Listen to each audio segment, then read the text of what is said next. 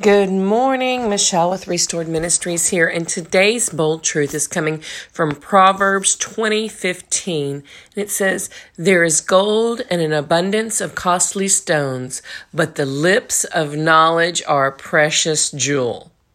So today, let those lips be a precious jewel. Speak knowledge. If you don't know something, look it up, research it. Ask the Holy Spirit, but let's make sure that our lips speak knowledge. They're a precious jewel. Ring the bell, subscribe, share us with your friends and family. We'd love to connect with you on all social media. We're on Facebook, Instagram, and Twitter. We have a daily blog on WordPress, and we have a YouTube channel, Restored Ministries. Take care, and we'll catch you back tomorrow on the next Bold Truth Raw Faith podcast.